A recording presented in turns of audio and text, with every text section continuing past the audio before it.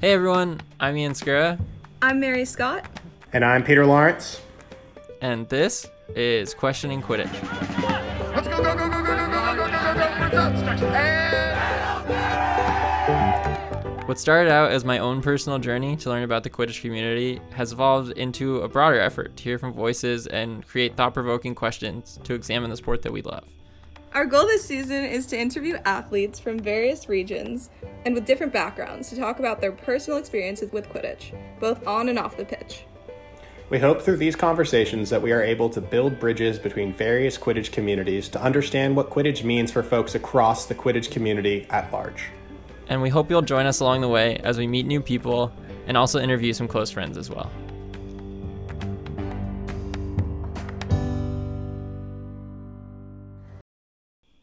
Today our guests are Aaron Moreno and Kobe Kendall. Aaron played college Quidditch for Ball State, helping the team make a Final Four appearance during U.S. Quidditch Cup 9. She has also played for the LA Gambits and Long Beach Funky Quaffles in USQ and the Indianapolis Intensity in MLQ, making the finals against the Austin Outlaws in 2017. Kobe Kendall has played most of his Quidditch career for UC Irvine, having also played a season of MLQ for the LA Guardians, and also played for the U.S. National Team Development Academy, where I had the chance to actually play alongside Kobe. And here's the interview.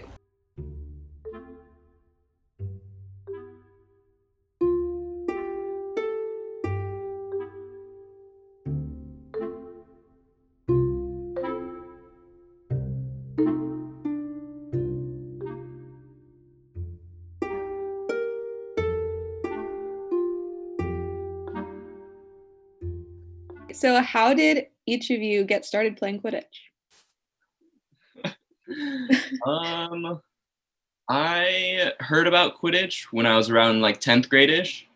And so then when I was touring colleges, I saw UCI. I heard that they had a Quidditch team, and I didn't choose UCI because they had a Quidditch team, but that was definitely a part that I really liked about it. I ended up finding the team and started playing.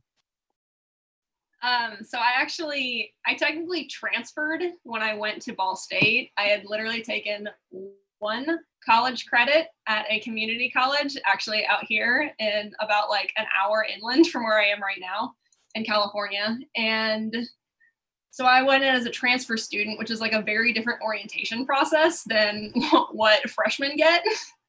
And they basically sat us in a room and they handed out these pamphlets, and then like 3 college students came in and talked about the perks of joining a club. And my dad actually was like leafing through the little pamphlet that they handed us, and he like circled one and like handed it to me, and it was the Ball State Quidditch Club. He was like, "You have to go to a practice for this and tell me what it's like." So I actually went because my dad told me to. And then I think like the first practice, like I was pretty much hooked at it. Like it was, yeah, I was done. Gotcha. Yeah, I guess, so you sort of touched on that, but what made each of you stick with Quidditch then over the years now? It was beating for sure. I've never played anything other than beater, other than seeker. At my first practice, the captains kind of just like placed me at the beater position. And there's another kid who had like dodgeball background. We were pretty similar. And like we were literally just playing, like we were off in our playing beater world the whole time. And so I really like the fast-paced position, and so that's really what kept me. I really loved playing beater. And what about you? What made you stick with Quidditch? Well, I've stuck with Quidditch probably a significantly longer period of time, so my answer is definitely going to be a little bit longer. Very fair. So yeah, I actually, I knew I wanted to join some kind of a sport when I went into college because, like Kobe, I've got a fairly athletic background. I was a competitive swimmer for 11 years. So I've like always just like done something, and I just like know myself as a person, and I'm like, all right, if I don't have like an outlet for physical activity, I'm going to go crazy. So I went to the Quidditch practice that my dad kind of made me go to. And when I was there, kind of like Kobe and like probably like many people, you know, you have your first like introductory section where they just kind of like let you run wild, like teach you what the sport is, what the positions do. I remember I played every single position except for keeper. Ball State at that time when I joined was mostly populated not by the thin, lanky people that I think most people know them as, but by very, very stocky 6'4" senior men. So I was like, I don't have any interest in touching them at all. So I started with like seeking and all this stuff, and I was just going for it, and I was like, you know what, this is not really the vibe for me. I started playing beater because when I first started playing this sport, we were a few years, thankfully, removed from capes, but the beater game had not yet really come into its own in the way that it has right now. So at the time, it was kind of like, all right, I'm fairly athletic, and a lot of the people who play beater are people who are not athletic and who are told to just stand at the hoops. So I knew as I joined this team that was mostly populated with seniors that I could just kind of play a lot more. So that's kind of how I stuck with beater. And then ultimately, it definitely was the love of the game that kept me playing for so long. Especially Quidditch is just a really unique sport. There's so much to it, and especially when you play at beater, there's so much strategy that just goes into it. Anybody who plays beater knows exactly what we're talking about. There's chasers, keepers, you guys do a great job, but there's not a ton of strategy beyond until I guess you get to the hoop line. Then it's all right, cool, what do we do from here? Hey, I'm being personally attacked now.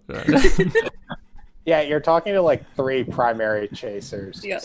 Hey, I've started quote unquote beating. I'm not good, but I enjoy it. That's why I said primarily. Okay, I acknowledge that you do it occasionally. On the all campus draft, the analysts, they dinged me for not putting you as utility.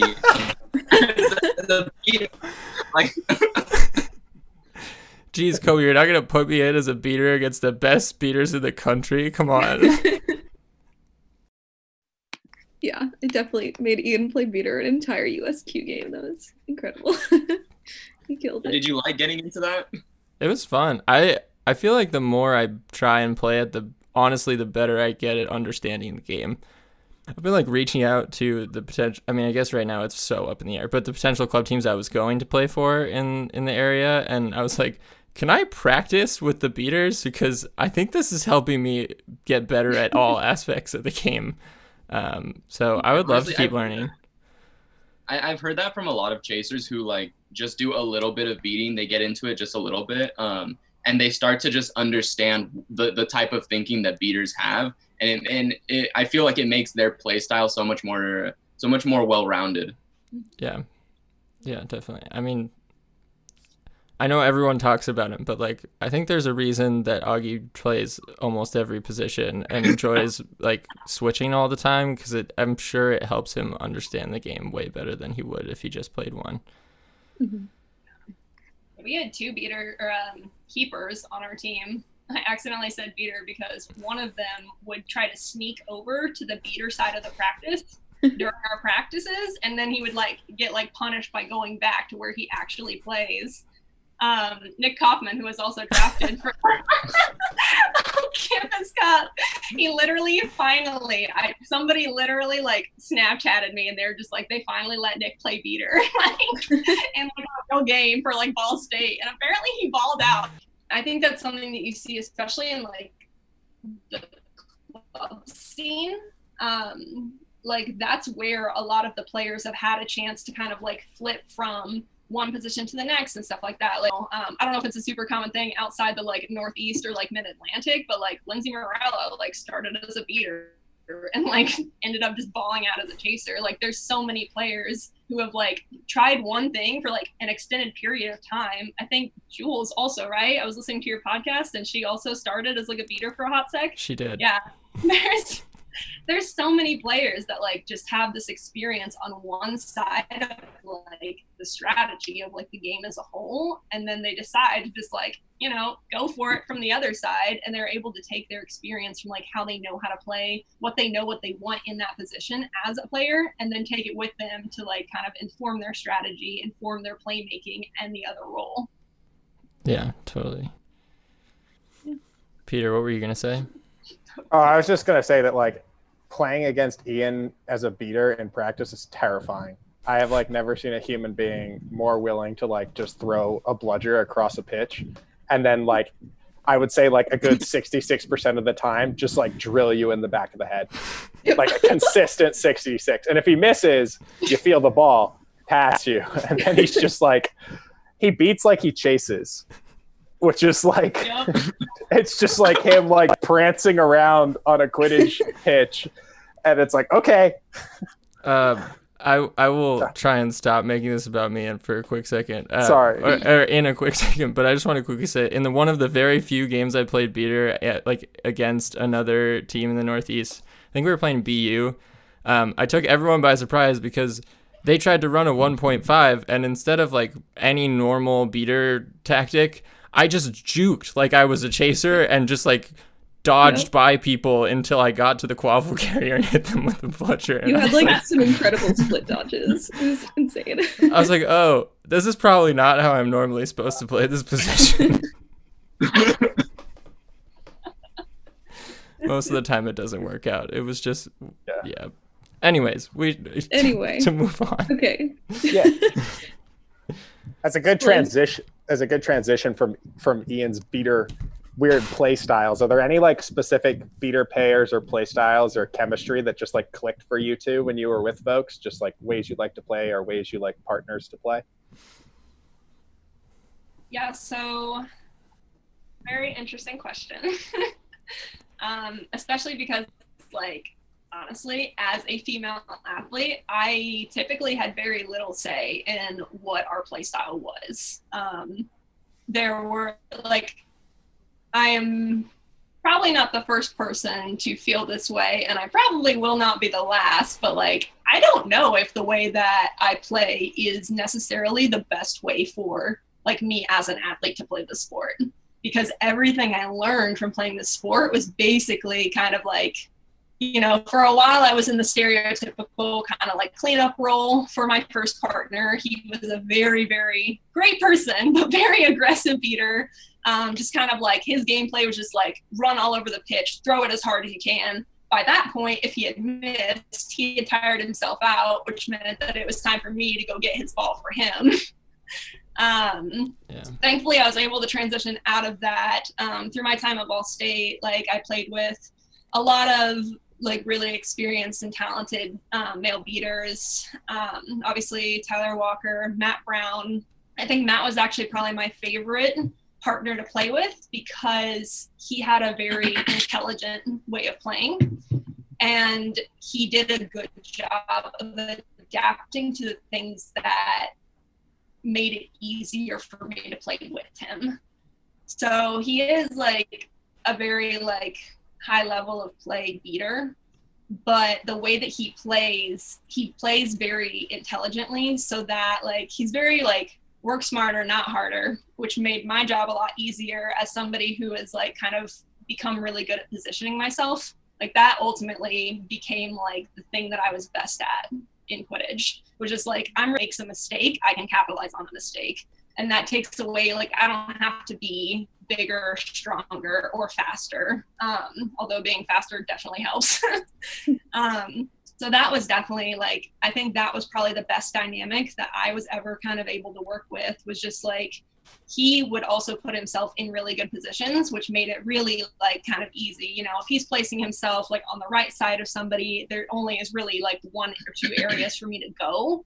Mm-hmm. And it was also easy because he didn't miss a ton. So like I was able to then kind of like actively like run around, be more of a like aggressive free beater when I didn't have a ball. Yeah. I don't have a ton of experience playing out west because I've been a little here and there with my playing.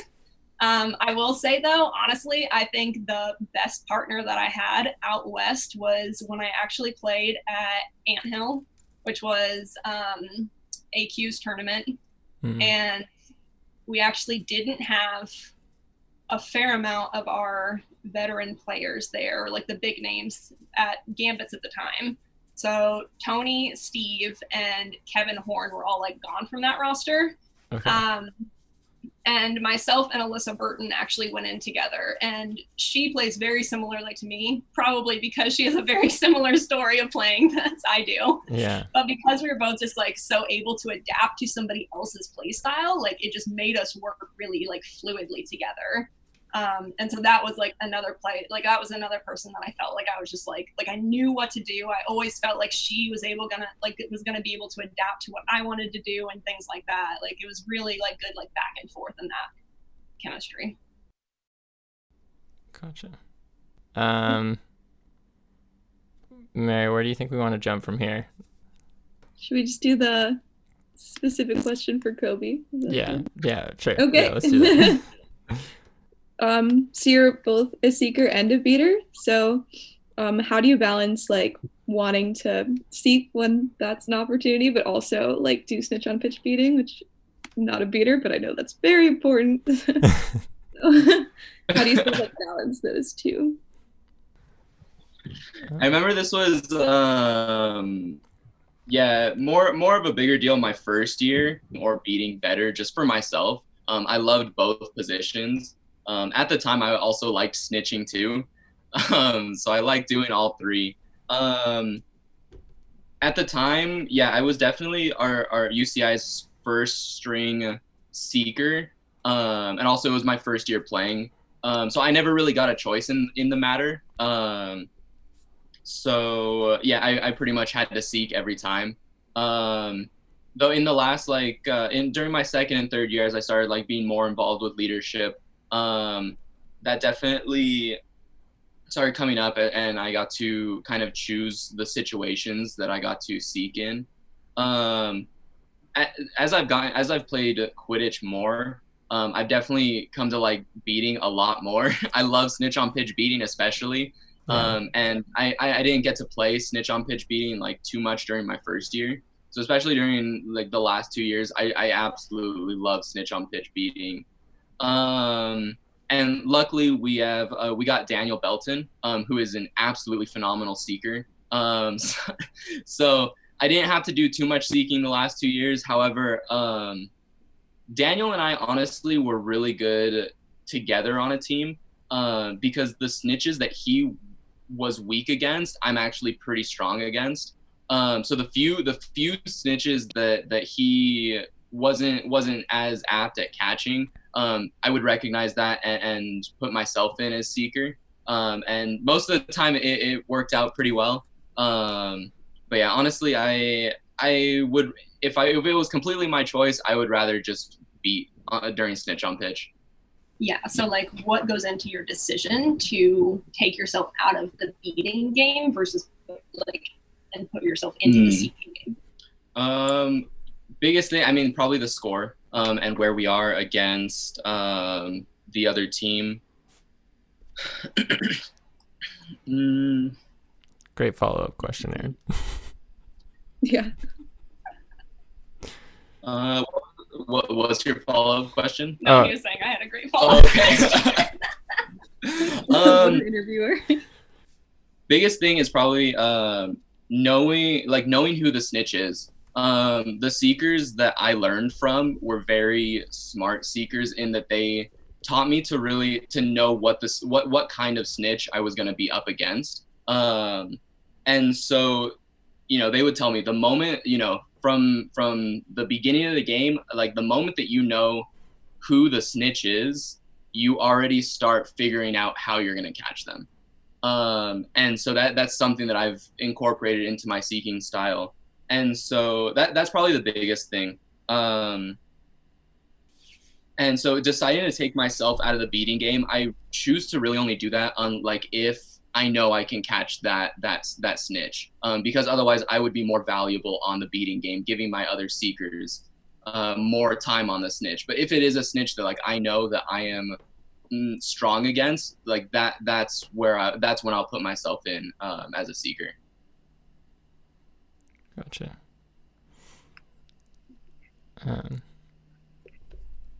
I'm seeing if Peter has any specific seeker questions, because he's definitely I'm sought a lot. Is sought the past tense? I've never known this. Sought. Yeah, I guess. How long for you is that, like, how long is that time frame to figure out that snitch? Is that like first a catch attempt, or like a couple of attempts on the snitch and then you can read them? Because I've like noticed snitches making moves and then I'm like, okay, cool. You have one move you're going for to like get me away. How do I combat that? Or does it depend on the snitch? I would say usually because I do have like a favorite move that like works pretty well for my seeking style. And so usually when I go in at the beginning, I'll do that a few times, kind of see where I'm at, and then kind of reassess the situation. See if they're doing the same thing over and over to me, then it's like, okay, cool, let me switch it up. I found that, like, honestly, just like switching hands right at the last moment, like you can catch a snitch off guards really easily, especially something that one of my seeker mentors taught me was to basically like go at the snitch kind of with the same hand, 3 or 4 times, get them used to blocking that one side, and then as soon as you're like getting close, looking like you're going to do the same thing again, switch up that hand, and your hand is right on the tail. I really like that. Do you feel comfortable divulging who that seeker mentor is? Yeah, so the one on my team was his name was Philip Arroyo Long. He was the captain that year, and he was one of the main seekers for UCI. And then also a seeker that I watched a lot was Alec Richardson from the West. I watched a lot of film of him seeking and kind of picked up a fair amount of my moves from what he did. Gotcha. Cool. Yeah. And then I guess just switching over back to Aaron. So we're curious to ask you what it's been like. I know you kind of said that you haven't played a ton out in the West, but you still, I feel like, played a fairly significant amount. And so we were curious what it's been like transitioning regions as a Quidditch player, and like what it's like to play in either of those regions in the Great Lakes and West, and if there were specific differences in culture or play styles and things like that for you. All right, that's a heavy question, Ian. All right. So yeah, just off the bat, there are just like such major differences to the point where like I was just thinking about it today, and I don't really know if it's just like there's such a big difference from what I came from versus what exists out here in the West, or if the West itself is just so different than the rest of the country. Because, there have been the conversations about like the West falling behind in certain aspects and stuff like that, and like what the West needs to do to catch up, even if it's just in terms of like recognition or whatever it is. Like, I don't think it's a secret on any front that the West is not at the same level at whatever that is as the rest of the country is. So I guess coming from the Great Lakes, and especially coming from the time period that I played there, so I can't really speak obviously for the last 2 years of anything that's happened in the Great Lakes. Like, I have not been there for that. But I know when I was playing in the Great Lakes, it was a very,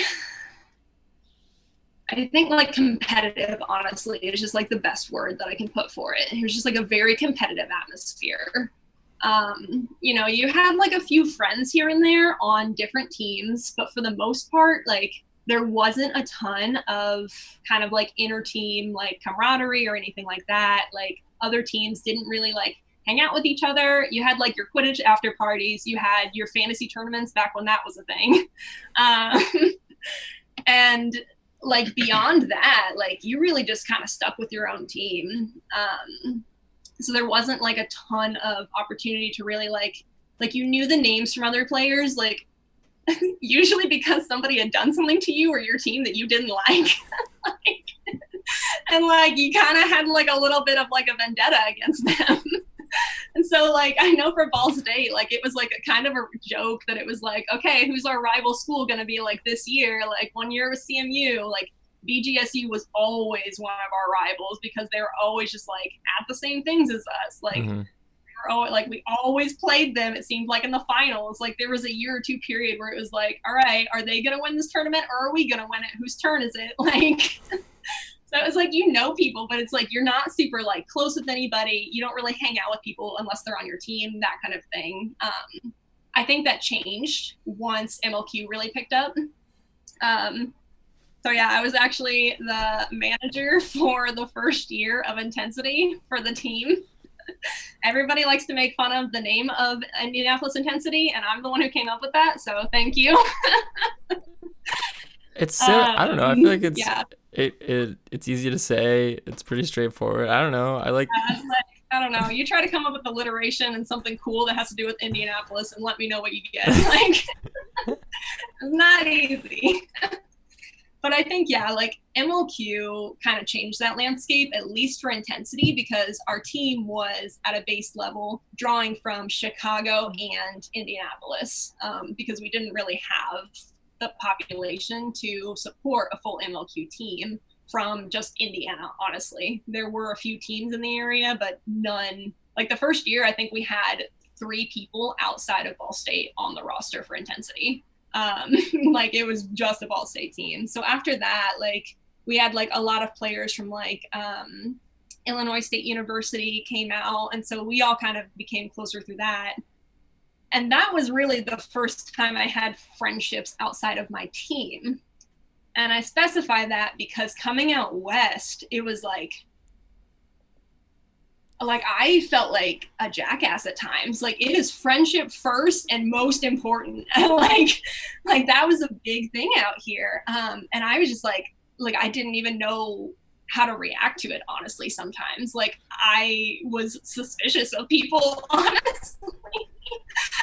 I was like obviously now it's like, okay, what's wrong with me that like I didn't trust that people are just being friendly.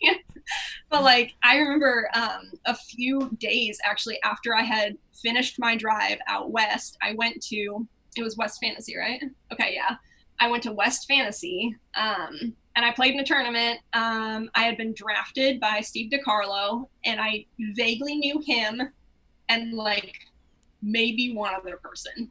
Didn't really know anybody else. And I remember like so many people just came up to me and were like talking to me and were like excited that I was out here and like, were like, oh my gosh, what team are you playing for? Like just so many people like offered me opinions about what, like, I remember Alex Richardson, I met him that day and he came up to me and was like talking to me about like playing with like the Lost Boys versus the Gambits versus Long Beach. His team played with all 3 and like, just like offered me all this like info about the team and like it was just like so friendly and so just like, and it was just like very different than like the culture that I was used to from the Great Lakes, at least at the time.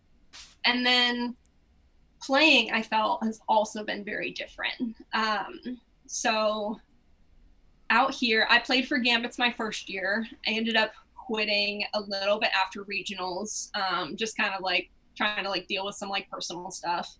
And then this past year, I actually played with Long Beach because I was just like, I want to have fun and like play fun Quidditch. And I'm honestly kind of over competing at this point. And that was really great, fully great team of people. But it was very, very different. And something that I've noticed, especially kind of like traveling around a fair amount of the regions and like being privy to like Team USA like events. Like I was at both the training camps for Pan Am and the 2018 World Cup Games, just because I was like helping out with like volunteer stuff and stuff like that. And so it's like very interesting. You get like a good sense of, at least like a general sense of like what each region kind of brings to the table for Quidditch. And, you know, for a long time, it was kind of like the stereotypical, like, Southwest brings, like, the physicality and the aggression and, like, whatever. And, like, the Northeast is, like, the strategy and the brains. And I think those lines have kind of blurred now. Also, it's But, a like, little biased when the people who are saying that the Northeast has strategy and brains are from the Northeast. I would not disagree. But for a long time, I remember like it just felt like the Great Lakes, and like obviously at that time the Great Lakes and Midwest used to be one thing, so it was like very new that they weren't one region. Like it was just like kind of like, okay, if you're not from the Northeast and Southwest, like what does your region bring? Like, and I remember thinking that like the Great Lakes especially felt like everybody kind of took that as a challenge. Like a lot of the players, it seemed like, got really, really into watching film, and not just film of teams that we would see at tournaments or teams that we might play at nationals, but we used to have film session nights where we would just like watch Quidditch events, and we would just like all like kind of gather and like watch like the, I don't freaking know, like Southwest Fantasy, like things that were like streamed and stuff like that. And we were just like kind of watch and like take notes or like talk about things that we liked, things that we saw, stuff like that. And it kind of felt like the Great Lakes as a whole, like a lot of people individually got really, really, really into strategizing, because there was no way that we were going to out-hit the Southwest, and there was no way that we were going to, like, we didn't have the experience of, like, people who had been playing in the Northeast at this time. You know, like, Quidditch started there. Like, they owned the sport for, like, a hot sec. And so it was, like, people, like, took that really, really seriously and just kind of, like, were looking to fill in those gaps that hadn't already been filled in. I will say that I don't think those gaps exist in the same capacity anymore. And then playing out west, it was very interesting. And I think that another really big difference that I see is that, honestly, like, Quidditch does not have as much of a draw out west because there are a lot of other things that you can do with your free time. I've made this joke to Kobe many, many times, but let me tell you, in Indiana, there was not a lot to do if you were not trying to just go out to restaurants or bars. There's just not a lot that exists out there for you to do in your free time. And so it's like you found something fun that all of your friends are also now doing. And it's like, all right, this is the thing that I do now in my free time. And okay, I want to hang out with my friends. What's the one thing that we all have in common that we're going to go do? Out west, it's like very, very different. Like, it's like, all right, do I want to practice Quidditch this weekend, or do I want to go to the beach or hike this mountain or go to Disneyland or like just any of these, like so many other things. And so it honestly feels a lot like, you know, when there were those moments where it's like in the Great Lakes, it's like, all right, if things weren't going well on our team, or if I was frustrated with something personally, or like a teammate or something going on, like if I chose to not go to Quidditch practice, I'm just kind of like on my own. Like all my friends are at Quidditch things. Out here, it's like, all right, things are hard. Like I don't really need to deal with that. Like I can go do something else. And so I think it kind of like became this more casual thing, or like a more social thing, where it's like a lot of people out here turn to it because they care about the people in the sport. And it's not so much for the glory of a national title or even like a regionals title at times. There's definitely the pockets of people, and I think that those people are like starting to kind of come together and realize like, oh, you know what, if we all care about like a national title, we should all play together to get a national title. That's happening more now, but I think for a while there was a very big disparity where it's like, okay, well, I really like Kobe, so I'm going to go play on whatever team he's going to play on because I just want to like hang out with him, regardless of what their goals are versus my goals are for the sport. A lot of kind of like conflict. Oh, we froze. Oh, okay. Are you back? Back? I think so.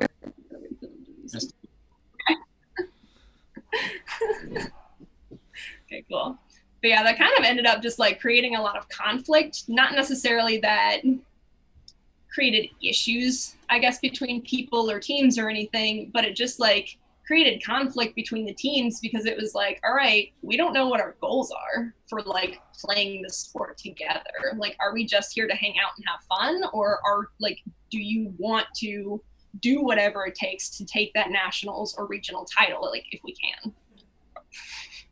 Mhm. Yeah. Yeah. So kind of going off of that, and also like you sort of touched on this a little bit in your answer, but do you think there's any like regional bias against the Great Lakes, or Kobe can also hop in about like the West as well? You could both hop in about the West. Yes. Again, I have not played in the Great Lakes for 2 to 3 years now. But I know when I was playing in college, especially, we were actually just kind of talking about this the other day. I don't think there was necessarily bias so much as there was just kind of like, you know, it's like, obviously you're only going to know about the people that you see and the people that you play against, at least like to a reputable level. So when I was playing, I think there was a lot more regional coverage. Like the first time embarrassingly, clearly remember the first time I got nationally name dropped in an article. And it was by David Hoops in an 8th Man article. Oh, okay, no. Yeah, you're back now. Okay. But yeah, like, it's like I clearly remember like who it was that wrote about me, and like I remember like, you know, it's still flattering, it's awesome, but it's like when you see it's somebody from your own region, it's kind of like, okay, yeah, like that makes sense. This person has seen me play, like they know how to talk about how I'm playing. Yeah. I don't think that exists a lot anymore, and it certainly doesn't at the same level because there's just so like little independent analysis going on, because it's just like honestly so much work. Like, yeah. And I think Erin touched on it on her answer with you know, going from the Great Lakes to out west. Like, just the culture out here is very different, especially in the college scene too. It was honestly such a culture shock to go to the development academy and hear, you know, from other college players like what their programs were like, and then going back to you know, the UCI program. Coming from a sports background, I've played sports my entire life. Like, I put everything that I can into like sports and just becoming better for the sake of just being better.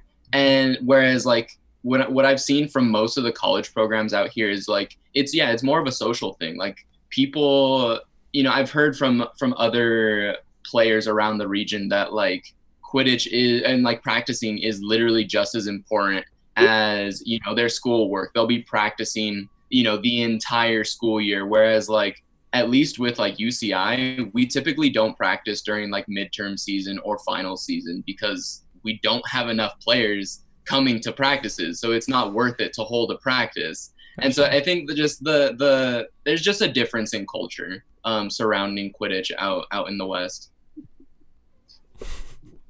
That makes sense. Yeah, it is interesting talking to people from different regions and also just different schools about like what the culture is there. I mean, I think it varies. I mean, it's funny. I mean, like, it varies from players on your team even too, or at least with us.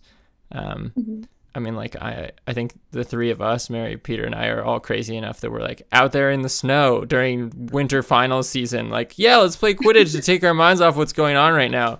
And then like the most of the rest of our team is not there. So. Yeah. I remember so clearly we had a lightning practice one year for intensity because it was literally in the middle of a thunderstorm and we were supposed to have practice, and a bunch of us just decided, we were like, no, you know what? It's probably going to be fine. Like, when have we ever been hit by lightning? So we just went and we played in this thunderstorm. Wow.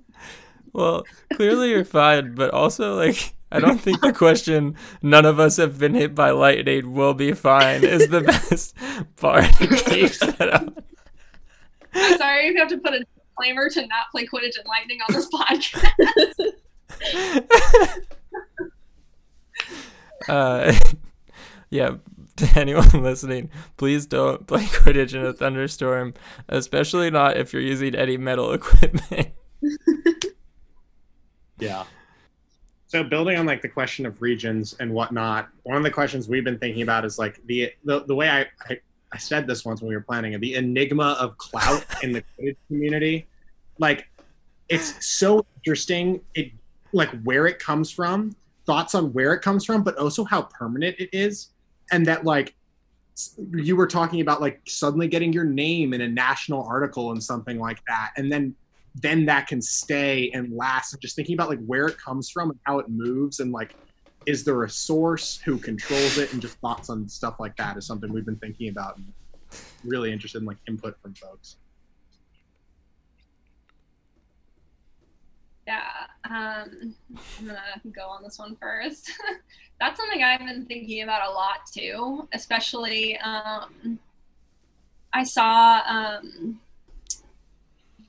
Basim post in AQD recently, kind of like taking that clout for himself. And it kind of like made me think about, you know, like, yeah, who does get to control the rhetoric of like who is a good player, like where does that come from? I was thinking about it a lot in terms of like gender, especially, I guess, like because, you know, like I was reading that post and I was like, I would never do this, but it was like I know that they're like female and like those outside the binary like players who probably want to do that, and so it was just kind of like, you know, like why don't people do that more often? We saw it a lot. I think West people got kind of loud for a hot sec, especially with the all campus draft, where you know, like it started with Cal people where they were just like, why isn't like who was it? Ivan Avalos, Aiden Phipps. Yes, the Phipps brothers especially. Oh my gosh, yeah. Like there's like, why haven't they been drafted yet? Like this is egregious. And it's just like, you might have a point, but it's like, how do we know that? It's like, I think it's like, I mean, it sucks that I think a lot of it is going to come down to media representations of all of these players, but it's like, unless you want to just kind of take somebody's word for it on like, you know, if I'm playing in the West and I tell you that Kobe is a really good player, like if you don't have film to access that, if you have never seen Kobe play in person, if it's something like this year where it's your first year, nationals doesn't happen, MLQ doesn't happen, like there's no way for you to like see that in action and to even like be able to like understand the rhetoric of how to like define somebody as a good player. So it's like, I think I'm getting a little convoluted on this answer here, honestly. I'm like confusing myself, but like it's so hard because yeah, it's like, okay, who does control, who gets to say? Because I think that's like a lot of like what we've been talking about in the forums and stuff too, is like, all right, where do the college voices come in? Like, do they need to be speaking for themselves? Should the club be speaking up for them? Like, do we just throw you guys into the fray and say, all right, like do your best? Like, I think Daniel Williams is actually a really good example of just Quidditch clout. You know, he was definitely one of the bigger names because of the DA. But throughout this last season, I've seen a lot of Southwest people shout him out, and like consistently every tournament they were saying Daniel was on fire, and now he is widely regarded as one of the best collegiate beaters. Yeah. And then in turn, after like kind of after that, he himself started shouting out a bunch of players in the Southwest, and he started being loud about which players were showing off at tournaments. And so I feel like it's just a good example of, you know, he got that clout, and then now he was returning it onto a bunch of other college players that, like, yeah, a lot of people wouldn't know these names if, you know, people from the Southwest weren't shouting them out. Yeah, I mean, I feel like maybe it's just because I'm following stuff on Facebook and like the USQ awards, but like I know Allie Messenger's name. She's brand new to the sport and like a brand new collegiate player at that, and I feel like partly because of Daniel, like you're saying, and then some of the other people in the Southwest, like people know her name, which is both really cool, but then also it's confusing as of like, well, how do we get the the attention to the people we think should be drawing attention in the way that they're playing. I was abroad in the fall, and one of the things they did at tournaments was compliment threads once the tournament was finished, so that like they'd post it in the tournament page, and then it would just be like 200 comments of like all these players like shouting out people they saw. And I don't know if that's something I've like seen in the US happen, like post regionals or post like big tournaments that happen and stuff. And so I was just thinking about like that is a really awesome opportunity for what you were just talking about, even if you have say to like elevate other people. Oh, let me tell you, compliment threads in the West is like peak analysis. Like it's like to the point where I think there was literally a post, somebody made a post a few like months ago and was like, hey, if we want to have people talking about our players on a national stage, like we can't keep complimenting everyone. Like it like went too far the other direction almost. Yeah, to the point where the players that should be nationally recognized, it was so oversaturated that like, yeah, I feel like the players who did deserve that top level recognition weren't getting it. So there's a balance between definitely a balance. Mm-hmm. Something we kind of talked about, it was something that we actually used to do in the Great Lakes. I don't remember, or I don't know if I know exactly who started it, but I know that the current regional coordinator, Matt Dwyer, was a pretty big part of it, was that we had all region awards. So at the end of every like semester pretty much, so we did like fall ones and like spring ones. And they basically like, there was a board, I don't know who was on it, but they like would post and there would be like a post and they'd be like, all right, cool. Like, let's talk about what we saw this semester from this tournament, this tournament, this tournament. Everybody, anybody could comment under it with like people that they liked, things that they saw people do that they liked, like, games that were really good, whatever. From there and from their own kind of like film analysis and stuff like that, the board would actually meet and then they would actually pull up the all region first team and second team. It's basically like if we were going to put together like our top team, like these are the people who would be on it. And so like that was another thing that kind of like we always like knew, it felt like, who our top players were in the region because people like always talking about it. Gotcha. Yeah, I think with in the Northeast with MQC, we've seen a lot more of that recently, especially with the work that's being done with the conference. I know there's a lot of people working hard on that. So that's been cool to just like, I feel like the region is starting to be able to like recognize players more. So because there's that conference, but then also there's kind of just been talk within that community and then also like the New York Quidditch community, so the broader Northeast. So that's, I think that is spreading depending on like where you are. Obviously I can only speak for where I've played, but yeah, I remember seeing like the was it Massachusetts Quidditch Conference, so the MQC stuff, like I would see the posts and stuff like that just like circulating on my own feed when it would come up, and like even through like just the awards and everything at the end of the year. And I think that, based on what we heard from some of like the analysts for like the All Campus Cup and stuff like that, like I think that stuff being out and circulating, like regardless of how closely you're following it, like even if it's something that you go back to when somebody's like, oh, who's a good player, like you can go back to that then and be like, cool, this region recognized these people as their good players. And it at least gives you like somewhere to start with. Yeah. Okay, so kind of totally shifting gears, talking about a different topic. So another question we had was, what advice would you have for smaller teams that want to grow and like start becoming more competitive?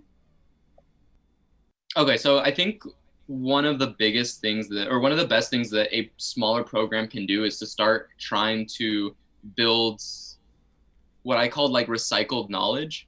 Our beater core has been strong because it's not just the captains teaching the beating, it's the entirety of the beater core teaching the newer players, and they learn so much quicker because of that.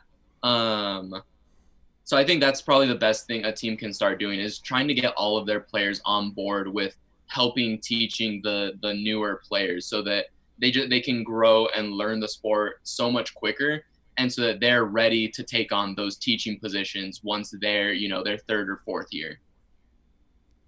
I think there's also a lot to be said too. I don't necessarily know, I guess, how deeply this might relate for college teams especially. But I know it was something that Kobe and I talked about this past year with UCI, which is kind of like a team needs to be a team all the way through. And I think a lot of, or not a lot of, but like some teams that come into issues, like in their team structure, face those issues because they don't really have that cohesive goal that we kind of talked about earlier.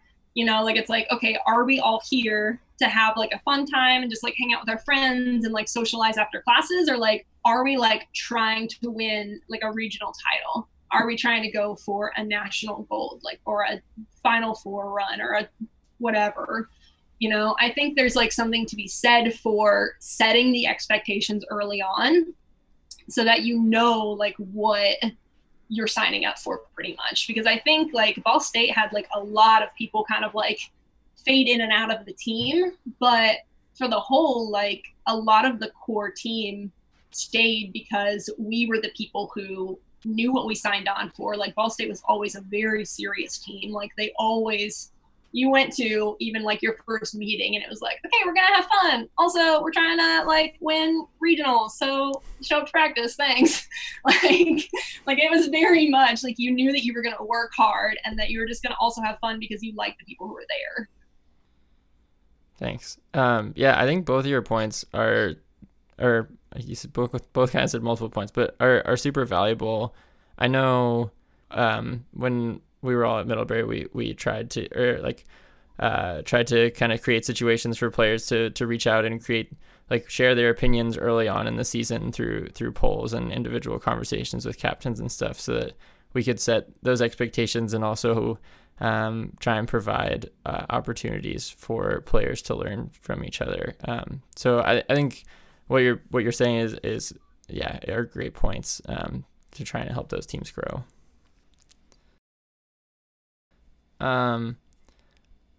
Quickly to follow up with Aaron, what you were saying about early on, and then just now about like how you've learned different styles of beating and whatnot. I don't remember the answer to this, even though we tried to do some research. Have you played in any of the fantasy tournaments that happened in different parts of the country that were for female and gender non-conforming players? And if you did or didn't, like, do you think getting to play in an environment without sort of maybe more like a dominating male presence, which sometimes definitely exists, has that allowed you to explore different beater strategies or styles at all, or do you think it would for players who get that opportunity?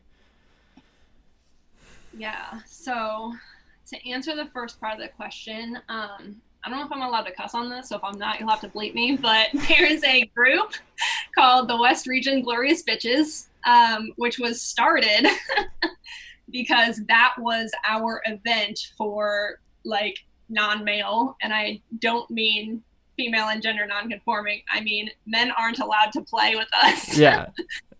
Tournaments. And it's actually a quick plug. It's open for everybody now. Like, please come in. We talk about things all the time. There's a lot of discussions that go on there that might interest you if you are female or gender non-conforming. But that was the first and actually only so far event that I've gone to like that. But even just going to the one, we're actually planning a second one for this fall, I think. But yeah. But going to the one event, I remember that it was like honestly, the thing I remember most from playing at that event was hearing other people's feedback. I think at like kind of like the area of playing Quidditch that I'm at now, I had already kind of crested over that hill of like, I'm going to do whatever I want. And like, if it doesn't work out, like you can just deal with it. Like Gotcha. kind of a thing. But I know a lot of players, especially the college players out here, like it was just like a great experience. Like I remember like seeing the posts in the page, even just like a day or two afterwards, like it was just like a really like formative and like inspiring event for them, because yeah, that was the first time that like maybe they got to play point, and they've always kind of like suspected that maybe they could be good at point, but like nobody's going to put them in because it's like a risk or whatever it is. You know, maybe you've never gotten to actually even try seeker for your team or try beating for your team because, you know, your team structure couldn't move you off of female chaser. It was just like a really, really great experience to have like a space where you could not only try those different things and try them presumably kind of in an atmosphere where other people have the experience to kind of like give you tips and like nudge you in the right directions. Like, okay, you want to try this new thing? Awesome. Like, here's how I do it. Here's how she does it. Like, what's going to work for you? And so I think like they're really, really great spaces, especially because there is like a disparity in kind of the power structure, even like on just like a local level for like teams, you know, it's like, it's still like it's not super common for there to be a female or gender nonconforming or somebody who recognizes like outside the binary. Like it's not super common for those people to be a head coach on a team. So they're not typically the people making the decisions for a team. And with that, you know, kind of comes a stipulation of like, you can't really understand the experiences that are outside of your own.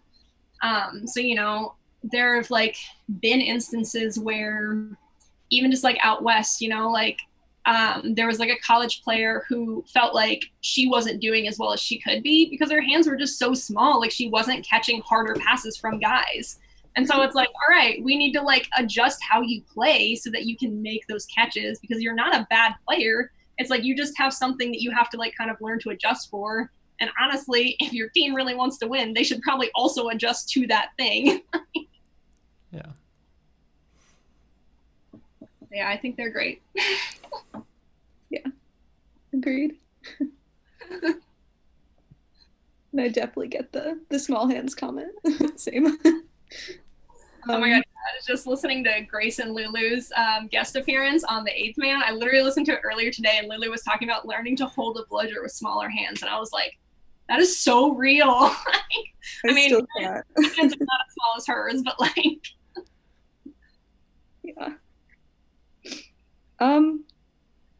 Okay, cool. So we just have one question left, kind of a fun closing question for both of y'all. So who is someone that each of you look up to in the Quidditch community, or maybe someone's?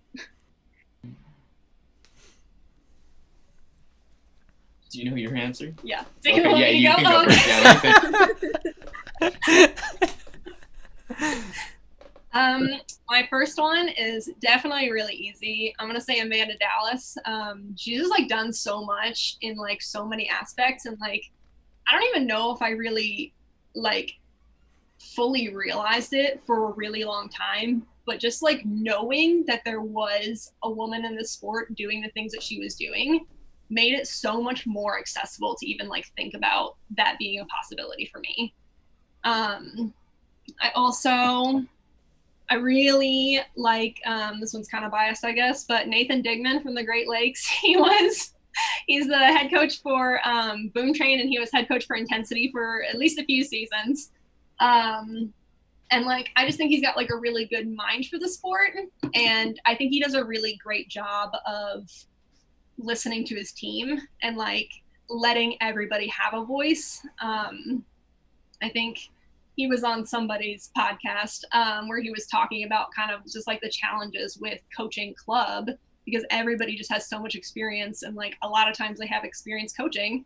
Yeah. And something that like I think he does a really good job of is like listening to all of that experience and like understanding it and kind of like letting it sit and then like making his decisions from there. Like I always felt like very respected as somebody playing under him. I got one more. Emily Provenzano, the woman who is helping coach the Chasers for UCI.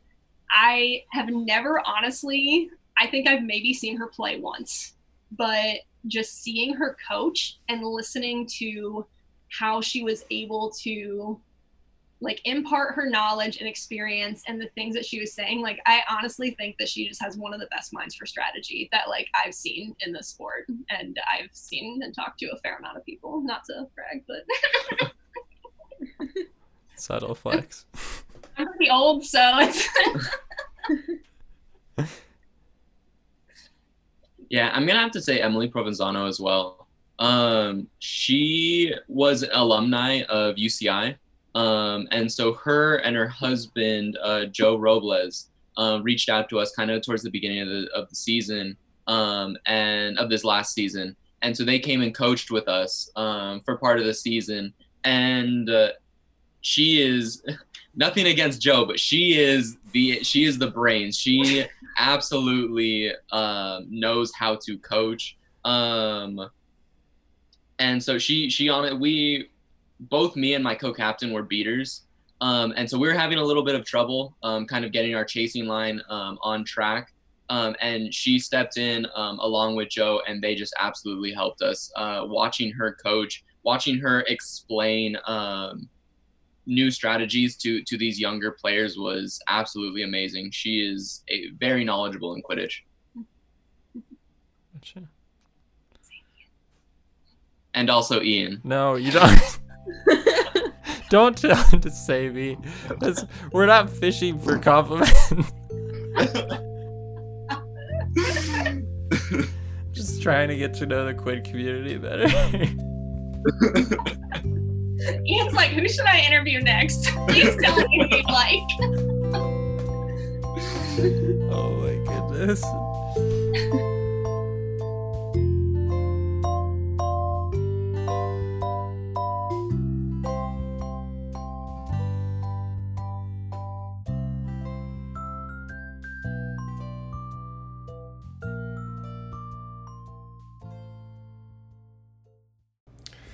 A key takeaway for me from the conversation with Aaron and Kobe was how people gain clout or get recognized in the Quidditch community, from comment threads to the all-timers and college campus drafts. The enigma of clout in Quidditch is always worth exploring. Who controls it? How are you able to get it? And how do you lose it? I really liked what Erin said about the differences she has noticed between the regions she has played in. Hearing her stories about the West and how they are mainly focused on community, whereas the Great Lakes is more competitive, was super interesting. Learning about this has made me think about the Northeast and how I think we try to strike a balance between the two. Another moment that stood out to me was when Kobe talked about coaching and creating communities of knowledge to help build a team. At UC Irvine, Kobe was able to recognize what skills and knowledge he had, for example, his beater knowledge, and then put other people in coaching or leadership positions with separate knowledge than himself, like someone with more knowledge of chasing. Hopefully, as the sport continues to grow, more teams can take this strategy and grow their own leadership positions to spread broader knowledge of the sport. Thanks everyone who tuned in to our third episode of Season 2, and thanks Erin and Kobe for joining us. As always, special thanks to our editors, Matt and Abe, who helped put together this podcast, and also thanks to Sam and Paul for designing all of our updated logos and images. Thanks again to you all for listening, and as always, we'll catch you all again next time on Questioning Quidditch.